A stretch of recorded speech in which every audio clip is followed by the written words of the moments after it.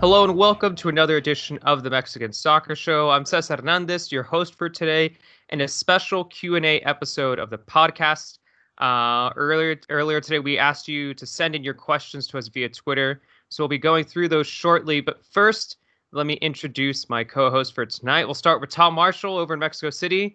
Tom, it's a bit strange to ask people how they're doing these days, but how are you doing, Tom?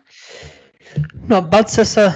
Just getting on with things as best I can. But yeah, can't complain. You know what I mean? It's just same. It's been the same situation for the last few weeks now. Just staying inside and only going out really for supermarket and a bit of exercise now and then. That's right. You got Call of Duty, so you're fine. All you need. All right, so now we'll move across town to Adriana Terrazas, who is also in Mexico City. Adriana, how are things going? They're doing okay. I mean, the same as the last, I think, 7 weeks now. But everything's going good. I mean, I think people are starting to get the hang of all this quarantine stuff. Not as many as we think, but yeah, it's all good. My cats appreciate the attention. So yeah, it's good. Well, I would say that you have Call of Duty, but we all know that you have a Nintendo 64 and that you've been playing a lot of Mario Kart. Or I assume you've been playing a lot of Mario Kart. I have been playing Mario Kart. I also picked up Legend of Zelda, which I have to say I'd never actually finished, but now I Google every single level, and that way I'm actually making progress. So yeah, that's a work in progress. That happened to me with my I had a Sega emulator. And then I finally finished Sonic the Hedgehog 3 when I was in my mid-20s. But anywho, the last podcast we ended up talk about video games for 3 or 4 minutes. I'll stop that there. So let's get the show started and kick things off with our questions. We got a fun one here from Gustavo Ortega, who is at Gustavo_A_Ortega on Twitter, and he asked, favorite Liga MX moment. Tom, let's start with you. Favorite Liga MX moment? I'd say the finals. I think the Liga MX finals are always good fun. I don't know. When I first came here, I didn't really like the playoff system at all, and I probably still prefer a straight league. But I don't know. You definitely kind of learn to appreciate the build up to the final, the different skills that you need to kind of negotiate a playoff compared to the long haul of a season. And I don't know, just going to the finals and seeing big cities kind of just really get into it and it just kind of be the focus of the attention for the places where the final are taking place. So I don't know. I think I've been to quite a few now, like Monterrey. Is there a specific one? Is there a specific one that's Yeah, I think the Monterrey versus Tigres one was very good. Obviously, the America Cruz Azul, because it was a derby as well. But even the Toluca against Santos and the Querétaro Santos one as well. I don't know, because the kind of smaller places, but I think the best one was the Chivas v Tigres.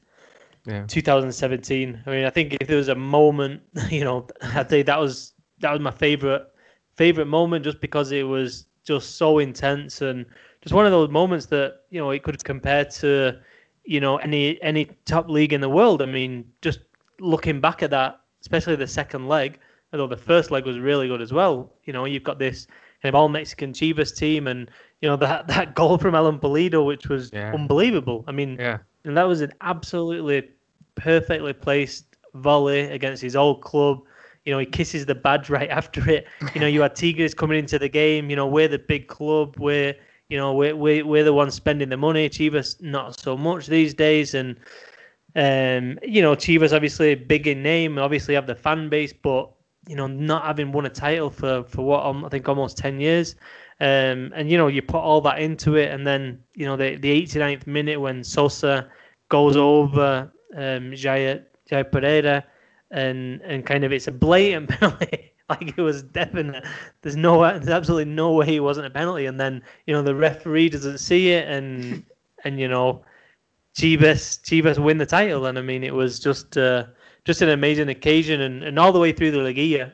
I think I said it before, but it was just to see kind of the Chivas kind of machine, just the awakening of this kind of nationwide movement just in support of Chivas was something that was, I don't know, you could really see what it meant to people, and yeah, so I'd say that game, and I think the quality was high as well. I mean, I think you have to put Almeida in that as well. I mean, the way he approached those two games, I think said a lot about him. Like they went at Tigres. They weren't sitting back waiting for him. I mean, they really had a go at him. So yeah, that's my favorite Liga MX moment. If anything, they should make that period of time for Chivas into a documentary of some sort, right? Like I don't know, maybe they should make some sort of documentary about Chivas. It makes a good one, or an Amazon Prime series. Adriana, what comes to mind for you when you think of your favorite Liga MX moment? Well, being a Chivas fan, I also thought about the Chivas Tigres final. I mean, just the entire story behind Almeida. I can actually remember myself when they presented Almeida, I was like, oh my God, what does this guy know about Mexican soccer? And then it just took me like a month, and I was like, oh, I actually like what he's saying, and I like the attitude, and then it just ended up in the championship. It only took you a month? It took a lot of other people a little bit of time. No, the thing is, it was like... in Spanish, you would say "me endulza el oído." He says like sweet things to your ear, and it just like starts to convince you. So yeah, it was pretty quick. I guess it wasn't as difficult as a fan to just be like, maybe this guy is a good idea. I don't know. For me, as soon as Almeida said, I'm not here to save this club from relegation. I'm here to awaken the Giants. Awaken the Giants. As soon as he said that, he had my attention. As soon as he said it, it was like, all right. Now you're talking. He's like, we're not going to go to Club America and try for a draw. We're going to go there and win. And then when you saw him play just a couple of months later, I think I was at the Azteca. It was like 2 months after Almeida, and he didn't have a great start, if I remember rightly. But a couple of months later, in the I remember, I think Orbelin Pineda might have scored a goal. But it wasn't the score, it wasn't the result, nothing to do with it. It was the attitude of, we're Chivas and we're going to go out Club America in the Azteca. Like, that's... Yeah. This is what the club means. We're a big club. We've got 40 million fans. Let's go for it. And yeah, I mean, I completely agree. I think Almeida, he just got it. And I think because he's played at, obviously come through River Plate, played at Lazio, I think he got it. I think he got what it means to be in a really big club. And I think some managers go to Chivas and they just don't get that. Yeah, he got, and there's also too, I mean, I think part of the criticism too is like, yeah, he managed River Plate for a little bit, but some people looked at his resume and thought, like, who is this young guy? Who is this guy who doesn't have really a long managerial career? Because it's easy to forget. And he's still in his it's got to be like still in his mid 40s at this point, or right now. But at that point, he was must have been in his early 40s. So I think people were definitely critical of that. But it's just easy to forget. Just the amount of success that he accomplished during that. The short amount of time that he was there with the Copa MX titles, the CCL titles, the Super Copa MX, the Liga MX, it's incredible to see what he accomplished in that short amount of time. Yeah, it really changed. I mean, it was just such a great way to just make sure that rivalry against America it just hyped it up really big, like enormously. It was something that didn't happen before. I mean, and every single season with Chivas, it was like, oh no, this is like the 20th coach in the Vergara era, and now here goes another coach. So it was just something so different and so successful at the same time that it was just a great story. I would also add, I mean, obviously the finals are all, like the best stories. I remember the Pumas Tigres final, 2015. That was amazing. That was that was just a great final to watch. I can't remember like Tigres winning 3-0, and then the second leg at Pumas, they went to penalty kicks, and it was just like a matter of minutes for Pumas to actually like just put the entire thing around. Guignac scoring as well, and obviously the 2013 America Cruz Azul final was just so crazy. I mean, it was just, that one should be made into a movie as well. Yeah. Yeah, that was, I mean, I just remember because I was so eager to write for the first time in my professional career, Cruz Azul is Liga MX champion, which I still haven't been able to do. And I remember they were so close. I mean, it was just this entire story. And then every time I think of it, it's like, I can't imagine how much Mexican soccer would have changed if Cruz Azul had actually gotten that victory, because I'm pretty sure Memo Vasquez would have been coach for the Mexican national team just a couple months afterwards, because that's when they gave it to Miguel Herrera. Yeah. So it was Yeah. just so many things could have changed. I mean, just because of that game. And I mean, it was just like Teofilo missing and hitting the goalpost. And it was, oh my God, it was just crazy. You forget like the red card too, and just they played against 10 men. Yeah, the red card, yeah. What were they at that point? 2-0 up playing against 10 players Yeah. for like 70 minutes. It's like, you got to see it. You can't ask for more, you know what I mean? Even when you get to the 88th minute, when you think about it, you're playing against 10 players, you got 3-4 minutes to go. You're 2-0 up. You can't blow that, you know what I mean? Yeah. You just cannot blow that. And like 4 minutes. I mean, it was everything though. It was the rain and everything, wasn't it? It was absolutely throwing it Miguel down. Herrera, It was like Miguel Herrera. That was beginning of the gifable Miguel Herrera. Like that's when the soccer world was introduced. Like not people in Mexico or like North America, but that's like people like outside of North America were just like, who is this guy? Like, what is happening? Like that's what Miguel Herrera like first went viral, was during that moment. And then a year later when the World Cup came, and everyone just looked it up, and it was like, oh yeah, that dude. Yeah, it's that guy. So yeah, I think this would be my favorite. I mean, obviously all like most finals, but definitely those three were pretty special. Yeah. Well, for me, I have a pretty boring answer, actually, to be honest. But it is my favorite Liga MX moment. So this was actually a 1-1 draw between Xolos and Pachuca back in January 2016. And for me, the reason why it's my favorite Liga MX moment, even though this is a little 4 years ago, and a fairly boring draw to start the season, it was because it was my first ever Liga MX match I had attended as credentialed media. You know, I'd written about the league for 2 to 3 years beforehand, but this was, after finally moving down to San Diego, make the decision to like cover Liga MX matches in person. This was the very first one. So for me, it was that very, very, very. I remember it being quite boring, but I didn't care. I was just, and the funny thing is too, like I'd covered Mexico matches before in the United States, and of course, all of those have been very fun. But I was just thrilled, absolutely thrilled to be covering this game in January 2016. So it's a selfish answer, but I mean, if we're talking about my favorite Liga MX moment, it was that first game that I got to cover in person. Right. All right. Cool. All right. Let's move on to the next question, who is from Luis Rodriguez, who is at L_Rod on Twitter, and he asks, how legit is interest for Guardado from Atletico, and in turn, does it come at the cost of Héctor Herrera's place as a colchonero? So, Adriana, you are the newsroom manager over at TUDN. So, what whispers have you heard about this? Tell us.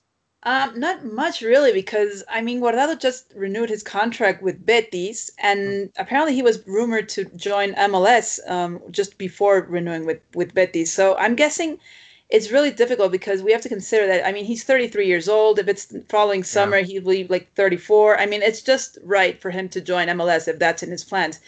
They could make lots of money out of Héctor Herrera because he joined from Porto as a free transfer. So they could just, whatever they make is just like, it's good for them.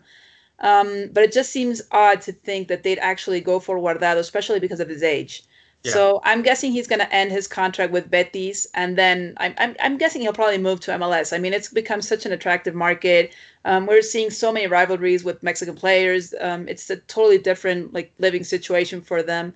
So I'm guessing it's probably leaning more towards that. Despite the fact that Herrera, I guess he could leave. I'm pretty sure he's not doing as well as he thought he would. The change has been enormous for him. He's talked about this during interviews, and just said that, he came over as captain of Porto, just being loved by fans. And he's actually struggling to make sure that he has a starting position with Atletico. But still, you want to stay at Atletico. It's really difficult to think that your situation could be better. You're in the Spanish league, you're in the top 3 team, you're going to play Champions League. So I'm guessing he'd like to just stay at Atletico. But if it comes up to the team, they won't lose any money at all. They're going to, whatever they can do, they're going to win with that situation. So I'm guessing it just depends on how the team actually ends the season, whenever it does end. But I'm guessing Guardado actually joining them is kind of far-fetched. Yeah, and Guardado, he's one of my favorite Mexican national team players, and he's pretty well-rounded in the midfield. We all know he has an incredible work rate. This also isn't the first time that Leti have been rumored to be keeping an eye on him in recent years.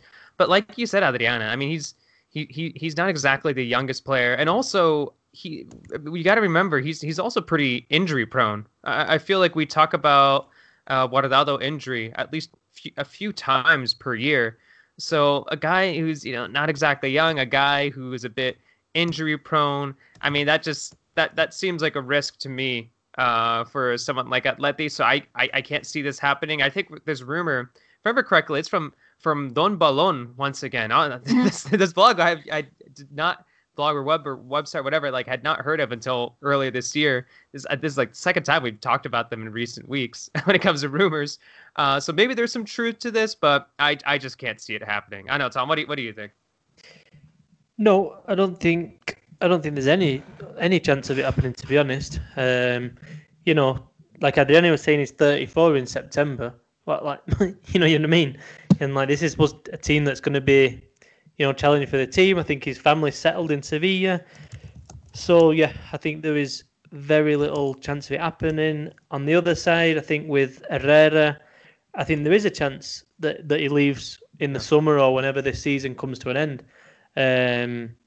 I think that story that came out, I think in the Independent in the UK, I don't know, I'm pretty sure his agent is based in Europe. It's not like a kind of Mexico-linked journalist and agent, sorry. And I don't know, those European agents have it's just, that's what they do, you know what I mean? They leak little things out to the newspapers, and it smacked of that to me.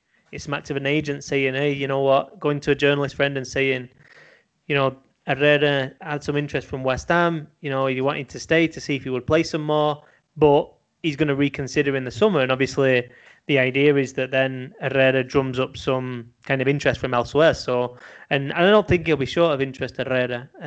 I think it's going to depend on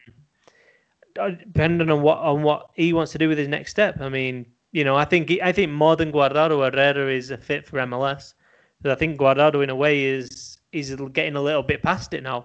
I'm not saying he can't do a job, but I don't think those MLS clubs are willing to spend as much money on those aging players. And if it in 34 in September, I think he's going to have another season at Betis considering his contractual situation. And then coming to MLS 35, I just don't think the mentality of MLS right now is for that. And I think Herrera would come into MLS and just be instantly he could get big money in a 3-4 year deal and be the best midfielder in the league, no doubt about it. But I don't know. It's a bit of a shame for Herrera because I really thought it was a great move for him, and it felt like he was waiting for that move, ran down his contract and everything with Porto.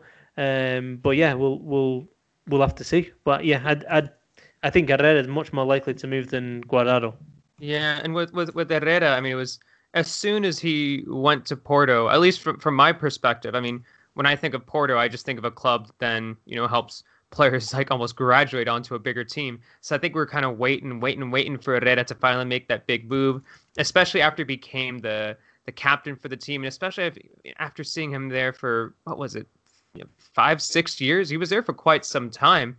So when he made the move to Atleti, you thought like, yeah, this is his big moment. This is him, being with an elite team. He's, a guy who captained a Champions League team. He's going to be an important figure here, and maybe hasn't lived up to the expectations we wanted. So it'll be interesting to see where he goes. Like Adriana, if he goes somewhere. I mean, remember, there's nothing confirmed just yet. It's all rumors and whatnot. But like Adriana said, that he did come to Atleti on a free. So Atleti could potentially let him go for, maybe they don't have to make too much money or they don't have to set a too high of a price. But then again, who knows what the transfer mark's how that's even going to look like. Yeah. Who knows how that's even going to look like. When, how, why?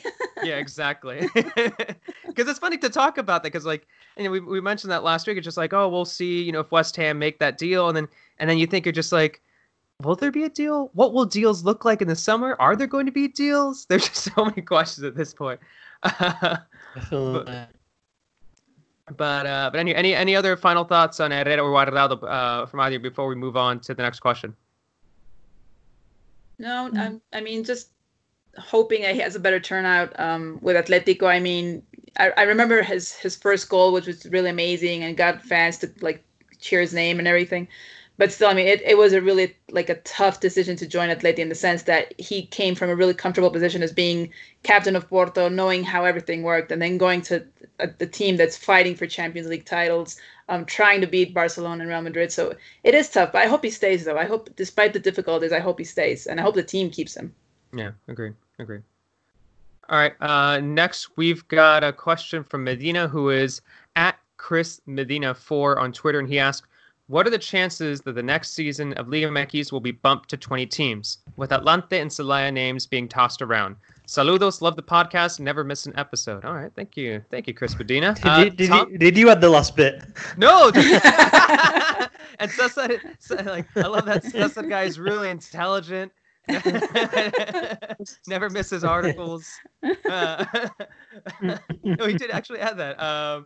Tom, we'll go to you on this one. He also says, and Tom is the worst soccer writer in the. Oh, just got messed. Tom, what are your thoughts? Tom. When he comes on, I turn it down. No, but yeah, the chances of 20 teams will, I think there's two sides of it. One side is that Liga MX is, the stated aim is to get to those 20 teams. So, it's just a question of when. But the other side is that I think Bonilla has said that it's very unlikely to happen between now and next season. And I basically think the reason is the same reason that none of these teams have got the certificate that they needed to get promoted. I just don't think there's an instant project there that you can say that is now ready for the first division. And I think that's the issue. There are a few clubs that would argue with that 100%. I mean, I think Leones Negros, whenever I've seen their press releases and the president has come out and spoken, you do feel really sorry for them, because they're a club who they are run quite well. I don't think they're ever going to have big money because they're run by the university, but they've got their own complex outside Guadalajara. They've got a stadium to play in. They've got a women's team. They've got youth. They've got a youth division. I mean, they have got a lot of the things that you need to get promoted. So, but yeah, I think the Liga MX. I think the best way to put it is that I think Liga MX feels that the right projects aren't there. I think the other thing is there's very likely to be some kind of fee where you pay your way into the league, and I'm not sure Leones Negros would be willing to pay for that. But yeah, I mean, I think going back to the question from Chris is that Atlante, from what I have heard, they're owned by an agent. So I don't think as things stand right now, Atlante is kind of going to be in the first division. I think that there's this ongoing rumor that they're going to move back to Mexico City. But I'm not sure. I like the idea of Atlante coming back to Mexico City and being in the first division, and but they've got to have really strong ownership. They've got to have a strong ownership group. Ideally, they'd have their own stadium, which is the right capacity, not like an 80,000 Estadio Azteca where they only sell 15,000 tickets. I mean, I don't know. That's not what the league needs, I don't think. And then Celaya as well. I mean, Celaya have got some money. But yeah, I don't know. I don't think it's going to be right now. I think they're going to take their time with it, and I think it's more likely to be kind of in 12 months' time, when a couple of the when they sort all this out. I mean, they've got to sort out the second division as well. So yeah, I'd say it's it's a matter of time. I think there are a few options out there. I think Zacatepec as well has got a really nice stadium. I think that Mazatlan, there's that project that Angelica Fuentes has been kind of linked, and then the rumor is that Amaury Vergara kind of wouldn't allow her project to kind of to pass through the league. So that was so predictable. That was entirely predictable.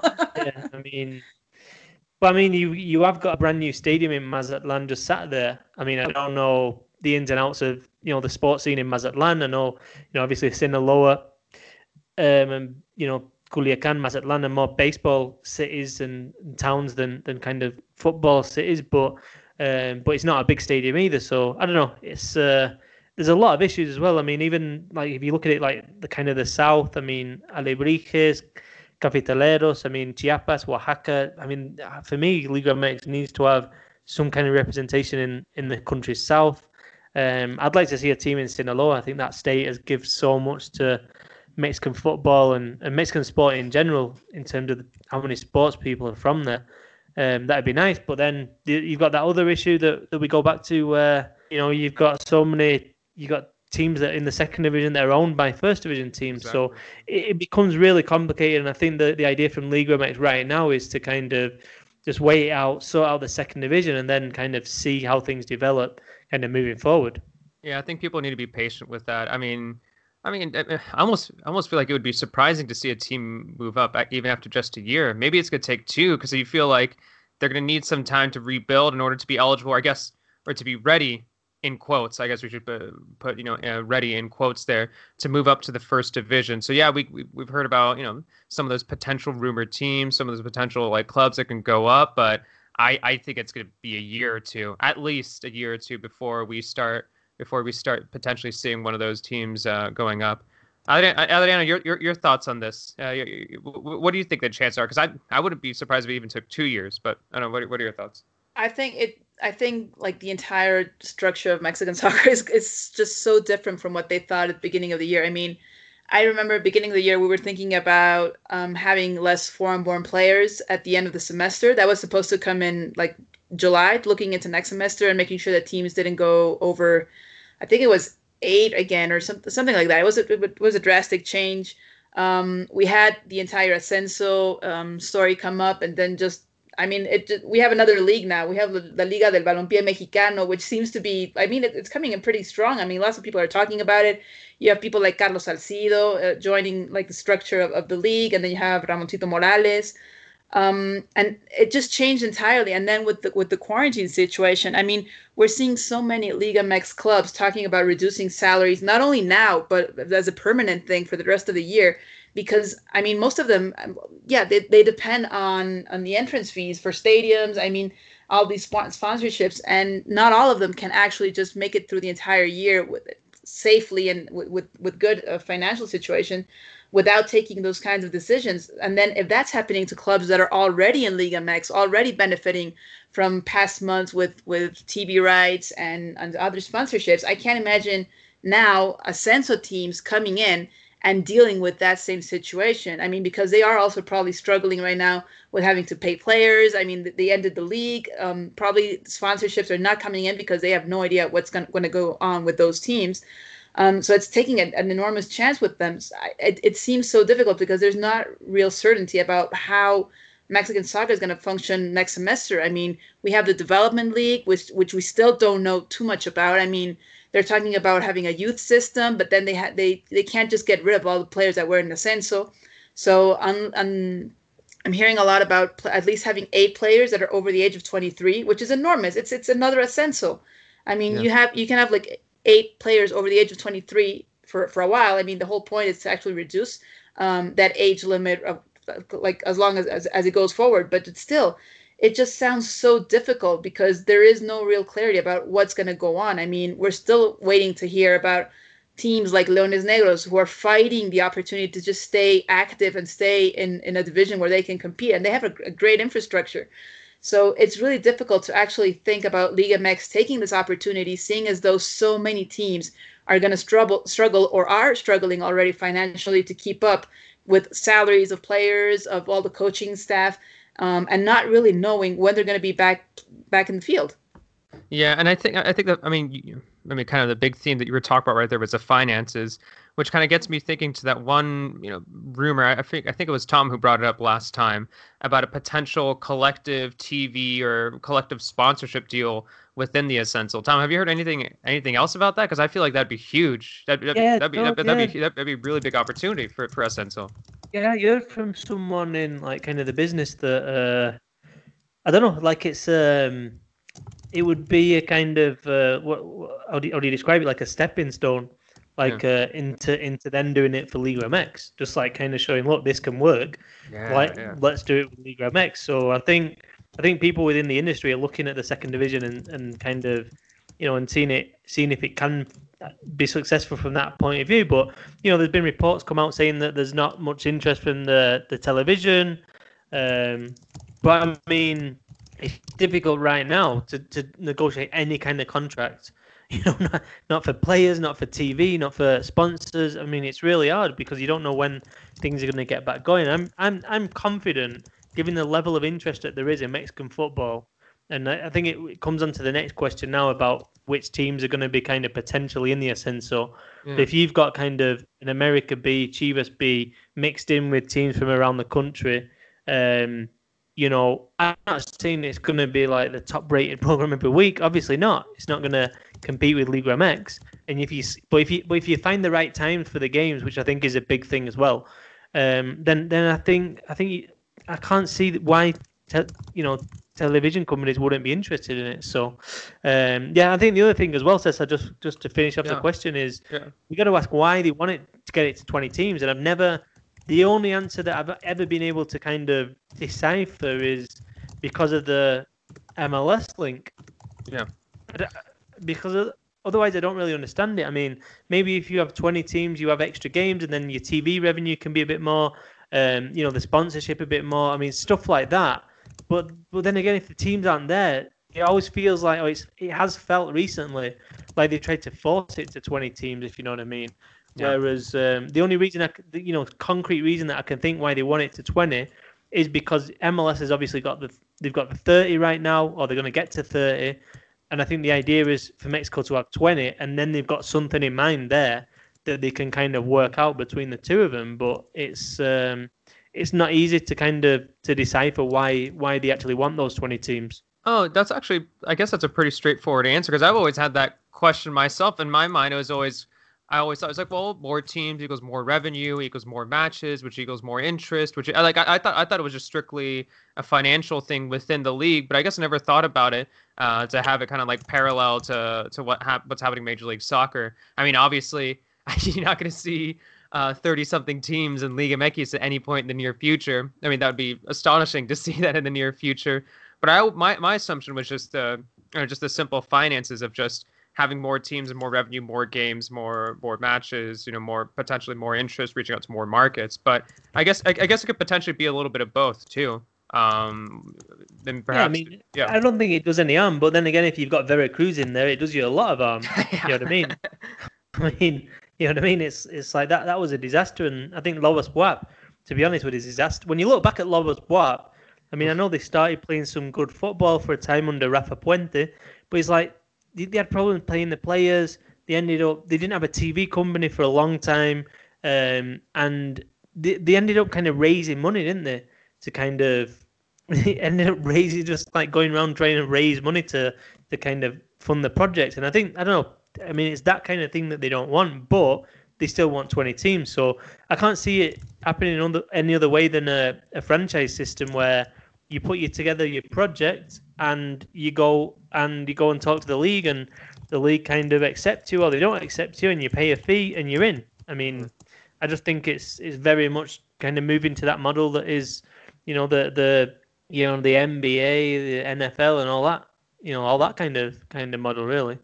We'll swap. Cue the lone wolf call coming from the stadium. You missed that. I think actually I missed that in the old Tiburon.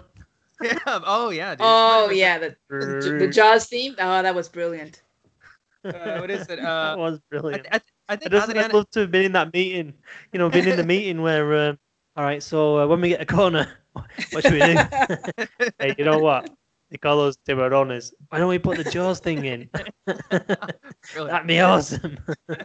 I think Adriana each individually, like on separate occasions. Adriana counted them. Yeah, we actually counted them, to see how many they did the wolf call. It was such a good story. It did so well. I remember. Adriana, how many? Okay, because I did it for like 10 minutes, and I forget the exact number. But do you remember how many you got to? Because you did it for a full 90 minutes, right? Like you actually counted. Remember how many it was? Like how many wolf calls for the Lobos Buap Stadium? Oh my god, it was like over 100, I think, or something. It was just so crazy because you could get like a couple in the same minute. I'm gonna search my Twitter account. I'm pretty sure I tweeted out, so I can let you know. But that was just epic. I mean, me just instead of watching the game, just like writing down, like jotting down lines and be like, oh, there's another one. Oh, there's another one. Oh, wait, yeah, that's another one. Yeah. that poor intern. That poor intern. I can only imagine because for example, I mean, like, not to go on a little bit of a tangent here, but there have been times where I'm at the press box at the Estadio Caliente, and the person who's running the scoreboard, like at an official Liga MX match, it's like some random kid. It's like he's got to be in his teens, just like hanging out with his like friend and just like working the scoreboard. And you're thinking like, and you're like, this guy's probably an intern, right? Like they're not. He's the one who's literally pushing the button, like to show like who scored the goal or not. But I actually found that it was 108. It was 68 in the first half and then 40 in the second. Oh my God. All right. And then the best thing is I had someone answer my tweet and said, we heard there were more howls than people in the stadium. All right. Well, let's get back on track here and go to the next question, which is still related to the Ascenso. And we kind of answered a little bit of it, but we could dive into it again. But it's from It's a Beautiful Game, who is at football_or on Twitter, who asked, can you break down what teams potentially will be in Ascenso? Do you think Bonilla's so-called boycott will stop players and coaches going to the BLM? And by BLM, he means Liga de Balompié Mexicano, the new soccer league. So, Adriana, two different questions there. Your thoughts. We kind of talked about it a little bit in the last question, but your thoughts. I don't see the Ascenso going through like in any way. I mean, sadly enough, because I really do think there's some really interesting projects. I mean, I'd like to see some teams go back to first division. I mean, they just bring in so much color and history, like Leones Negros, like Atlante, which I really disagree with their philosophy in the last years, because they get some really great players and then they sell them off at like the first opportunity. Zacatepec, like Tom mentioned. I mean, you had Dorados, you had Maradona, just like really close to making it to Liga MX and still missing out on that opportunity. But still, I think the decision was just so clear, and those teams were struggling so badly to make ends meet. So it just doesn't seem as a possibility that they'll go through with the Ascenso. And I actually think the way that La Liga del Balompié Mexicano has been just managing itself and just building up on it like so quickly, I think it is something that players will look into. I mean, it is an opportunity to stay active. Obviously, we have to look into if someone's going to have the TV rights, how they're going to make sure that people actually go to these games. But if they keep on doing things properly, I'm pretty sure that it would be interesting to have a league like that, just be so independent from Liga MX and try to like fight them off with attention and having stadiums and games in places where there are no Liga MX teams. So I do think it's pretty interesting, and it might be like the last chance for many players to actually stay in a professional environment or semi-professional environment. So I don't think Liga MX will be able to actually stop it, because it has so much momentum right now. But I think it's going to be really interesting, especially because of that. I mean, you have someone like Carlos Salcido backing it up. I mean, he is a really important player. He is really vocal about it. I mean, national team captain, Chivas, experience in Germany and in PSV. So I do think it's going to be really interesting to see what that league brings, and I'm really eager to see if it can actually even compete against the development league that Liga MX is trying to do to replace Ascenso. So yeah, I'm rooting for them. I'm interested by the league as well. I mean, another big name too is Ramon Ramirez, who, if I remember correctly, he's a sporting director over for Ensenada FC. I mean, that's another big name as well. Because also, if you think about it, I mean, you think about the connections that these players have. The kind of players that they could potentially bring in as well. Because I think for some players, they would love the fact to be able to play under Ramon Ramirez. They love the fact they'd be able to join a league that Carlos Salcido, is helping run. So I think it's gonna be interesting to see how it develops and what happens. But and also I think if I remember correctly, there is a rumor that the inaugural match might actually be hosted by Ensenada FC, but obviously everything's still up in the air when this league's going to start. We haven't even seen anything yet regarding official player signings just yet. But I think there's enough talent in Mexico to be joining these teams, and I think that also it's I don't know if I know the United States is much bigger, but if the United States can support a number of MLS and USL championship teams and also NISA teams and also a bunch of other, there's like semi pro leagues out there. Why can't Mexico support another league? Why can't it support this and Liga MX and also the Ascenso potentially, and like I don't know, even another league if there was another professional league that was created. I don't know. I just think that the more the merrier when it comes to clubs in Mexico, and that gives more opportunities to players. I know, Tom, your thought. Or go ahead, Adriana. Go ahead. The only thing I think is actually missing, and I think probably the division I worry most about at this point is probably the Segunda División. I think that's probably the division that's most affected by everything that's going on, because no one really knows what's going to go on with that division. I mean, usually you would have players that couldn't fit in the U20 teams, like for Pumas, America especially. I mean, they'd go over to the Segunda División and just gain all that experience that they still needed to make it through to Liga MX. And now, if you're going to have the development league, but it's not exactly the second division, but some second division teams are rumored to join that development league. I mean, I think they're missing out on opportunity. I just don't understand, why don't they make sure that second division league actually is the development league itself and not have another one? Because it just seems as though they're trying to make too much, and they already have the structure. I mean, it is a Segunda División. I mean, technically it's like if it were a third division, but if you just got rid of Ascenso, which was categorically a second division, then just skip over to the Segunda División, make it better, strengthen it. I mean, I think I have like 40 teams in there. And then just make sure that that's your new development. I think that would just be easier, and make sure you actually take advantage of all that youth that already exists at that level. Yeah, no, I agree. I mean, nobody ever talks about that division. If ever, that's actually where Tecos are at right now, right? Like, I feel like Tecos, they're in that league right now, and they're like in Serie A. I forget, because it's split up into different leagues. But yeah, I mean, it's just no one pays attention to that Segunda División. I guess the Liga Premier, as some call it too. Yeah, I mean, I think teams potentially in the Ascenso, I think we hinted at it, that, I think it's likely that Chivas, America, Monterrey, Tigres, and then possibly Pumas and Cruz Azul may put teams in the second division.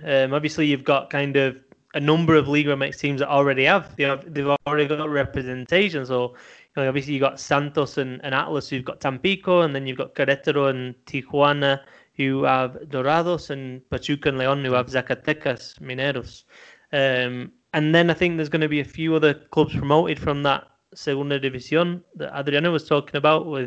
They're talking about Tepatitlán, I think, has got a strong case. Tlaxcala as well. But I mean, it's still up in the air. So yeah, I think they're going to try and get it to 20 teams. But obviously that's what they're kind of meeting about. That's how all the meetings going on right now is kind of to determine that. I mean, sometimes I think they should do this kind of stuff before they announce it. You know what I mean? But it doesn't happen, does it? But yeah, I mean, I don't think Bonilla will boycott the Liga MX will boycott the new Liga de Balompié Mexicano, but I'm not as kind of upbeat as I don't think as you two have. I think it's going to be, if it gets going, it'll be a good place for players to go, but I'm really skeptical that they're going to raise enough money, that there's going to be, that's where I look at the TV deal and I think, where are you going to who's going to pay for that TV deal? Yeah. You know what I mean? Like when you look at the big players in the Mexican TV market, your TUDN, who are so linked with Liga MX and the national team, ESPN, who are kind of, also heavily promote those two brands, and obviously in the States as well.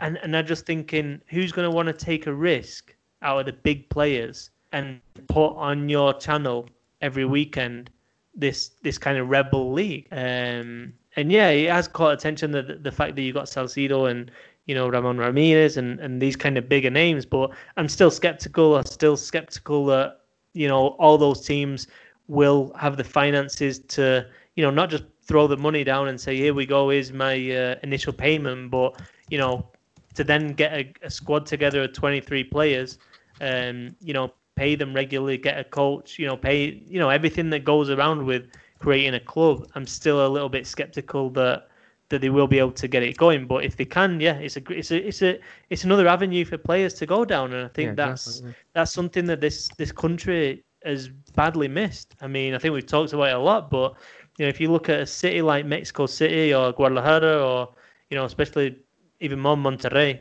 more than Guadalajara, and then all the small towns that we call small towns, but really have got like 1 million people, and they don't have a professional team and stuff.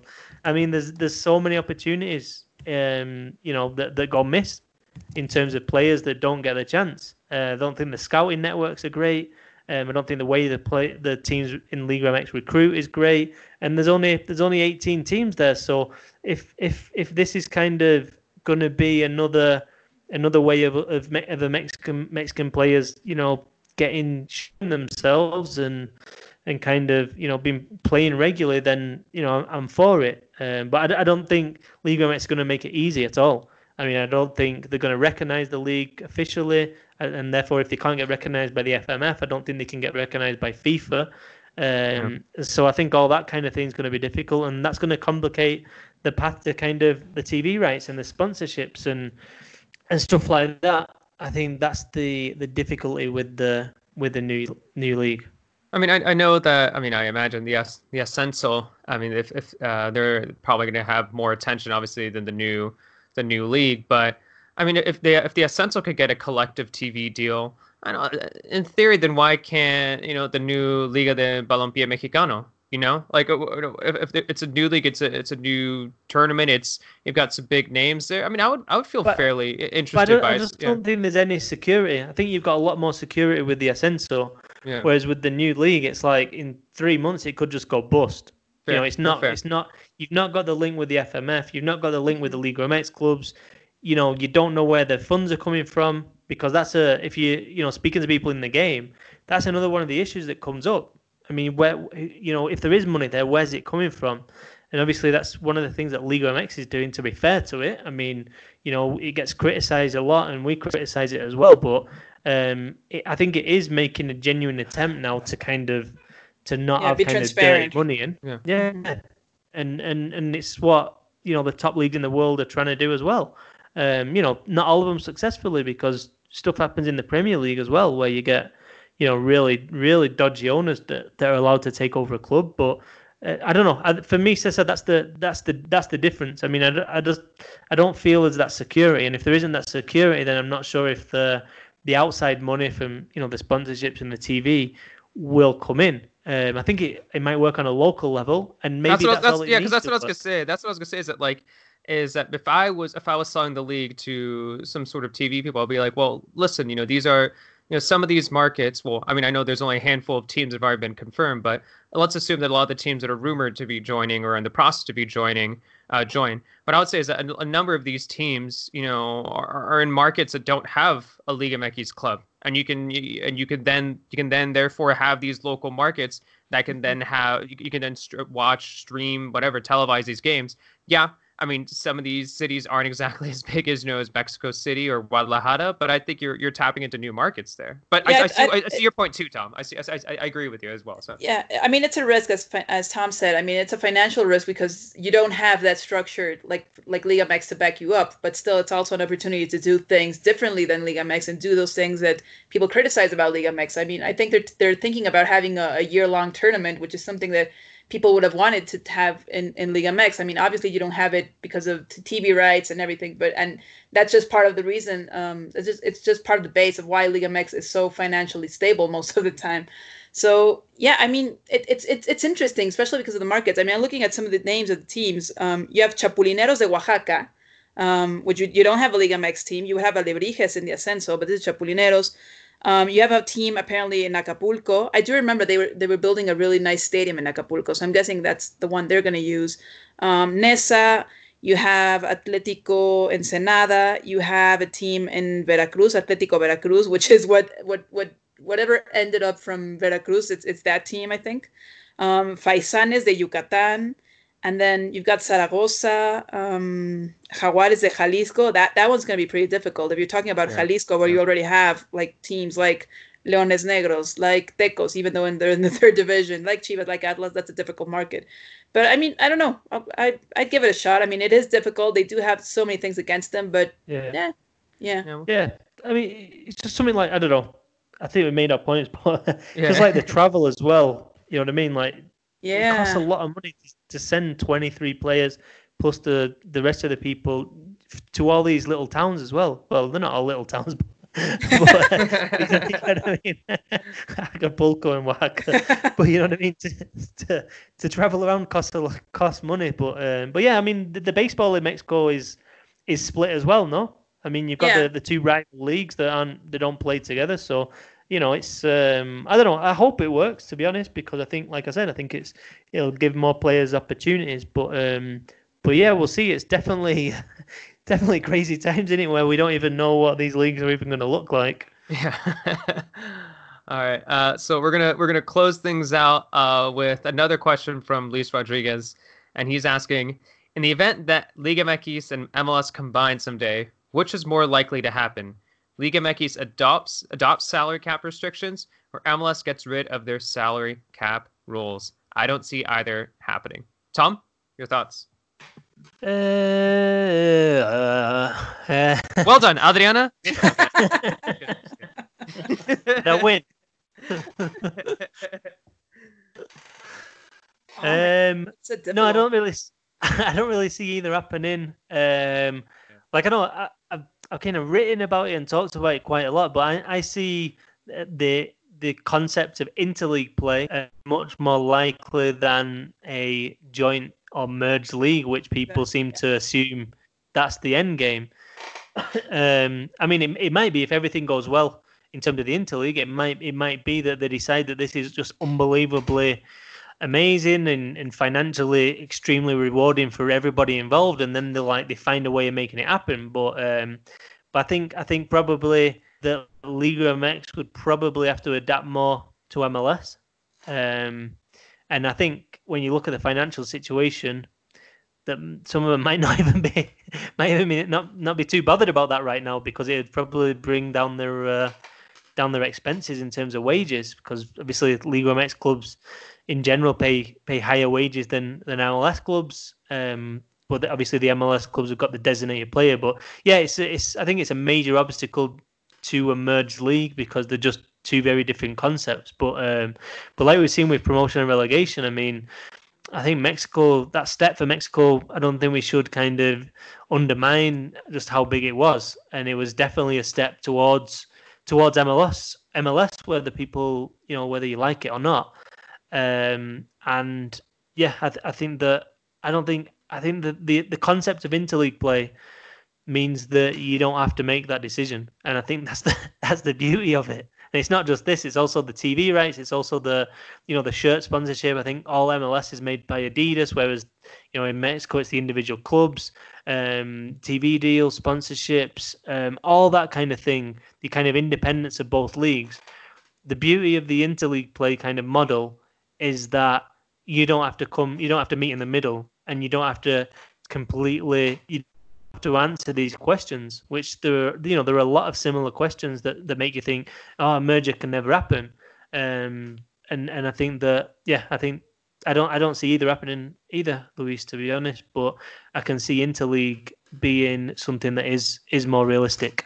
Yeah, and I agree with. I mean, just basically going to reiterate what you said there, Tom. I mean, I can't see either of those happening, and I won't reiterate what Tom said there. That I think, but that said, in general, I think in most instances, Liga MX would adopt some sort of MLS standard, but it just seems very, very, very unlikely. And like Tom said there, I think what seems perhaps even more ideal for both is to both kind of keep their respective roles, I guess maybe not even the rules, maybe even their idiosyncrasies, I guess you could say. They can keep their idiosyncrasies, they can keep their kind of, custom rules, but while still having interleague play and still having competition, still having the League's Cup, still having, as we've all talked about, a potential, maybe if we wanted to notate as the World Series of of Liga MX and MLS, you could potentially even have that. But yeah, no, I can't imagine this happening anytime soon, but I guess we'll see in the near future. And yeah, Adriana, your thoughts on this? Yeah, I mean, totally agree with what you both said. I mean, everyone talks about MLS and Liga MX joining, but I mean, basic economics is why have one league when you can have two? So just keep Liga MX, just keep MLS. I mean, just have that interleague that Tom was talking about, and then just benefit both ways. You're gonna have the Liguilla, you're gonna have the Clásicos, you're just gonna have everything that makes Liga MX, and MLS, plus the added rivalry of having them just meet each other in that interleague, and I don't know, fight for dominance in the region. So yeah, I can see that happening. I mean, we've seen the Interliga. It was like about 10 years ago. It was like 12 years ago. I remember they actually played at the beginning of the year, and it was terrible because teams would actually travel like on January 1st, and players were just coming in after having like New Year's and everything, and they had to travel to the States. And you would have during the summers the Superliga. I remember even Sven Goran Eriksson had to travel to the States to actually follow up on some Liga MX teams that were participating in the States back then. So it's been there. It just seems way more solid right now because of how much MLS has grown. So yeah, just keep them both ways. You don't have to change any of them, like anything. That all those rules, all those salary caps make MLS what it is now, and that lack of salary caps in Liga MX make it what it is as well. So yeah, just keep it that way, and then have them meet each other. For that interleague. And I think what's worth reiterating too is that for some odd reason the conversation seems to be, well, if Liga MX and MLS are gonna make more partnerships together, it's just gonna be black and white. Boom! It's gonna be a super league. That's for some odd reason people seem to think that that's what's gonna happen. That if MLS and Liga MX make another partnership, it's just gonna be boom, super league. You're going to have God knows how many teams, who knows what kind of complicated schedule or conferences you're going to have. And as Tom mentioned, it's probably not going to be that. I think what we talked about before in the past too is it's going to be a gradual process, and we're seeing some of that. The Leagues Cup is expanding. We're supposed to see the All-Star game this summer, but between the two teams, who knows what will happen with that. Potentially have interleague matches going forward. So I think once again, it's going to be a gradual process. It's not going to be a black and white thing where we're just suddenly going to have that super league. And it's just, and I think both teams or both leagues are kind of testing the waters and seeing how far they can really go with this and how much, I guess for them, most importantly, how much money they can make off this too. All right. Any other thoughts, Tom, before we close out this episode? Not really. Just waiting for the Mexican government this week to come out with the plan about how the country could be reactivated. So yeah, looking forward to that because I think there's going to be some info about real kind of info about what's going to happen in terms of schools and obviously in terms of sports. What the criteria is going to look like, how quickly it could happen, and I think we're going to get a fuller picture of when Liga MX could be back. Because I think if we learn one thing from what happened when Liga MX shut down, it was they followed the government very, very closely, and I think it's going to be the same when we get to the opening. I think it's going to be all about when the schools go back. So yeah, definitely be keeping an eye on that this week. Adriana, any final thoughts before we close things out? Well, yeah, just tons of expectation regarding Liga MX. We started hearing from clubs denying or confirming that they might be back, I think June 1st. So hopefully we'll start to see some clarity regarding all clubs and what they're going to do with the salaries, making sure that no one really takes a huge financial hit. We don't want to see another Veracruz case, for instance, stuff like that.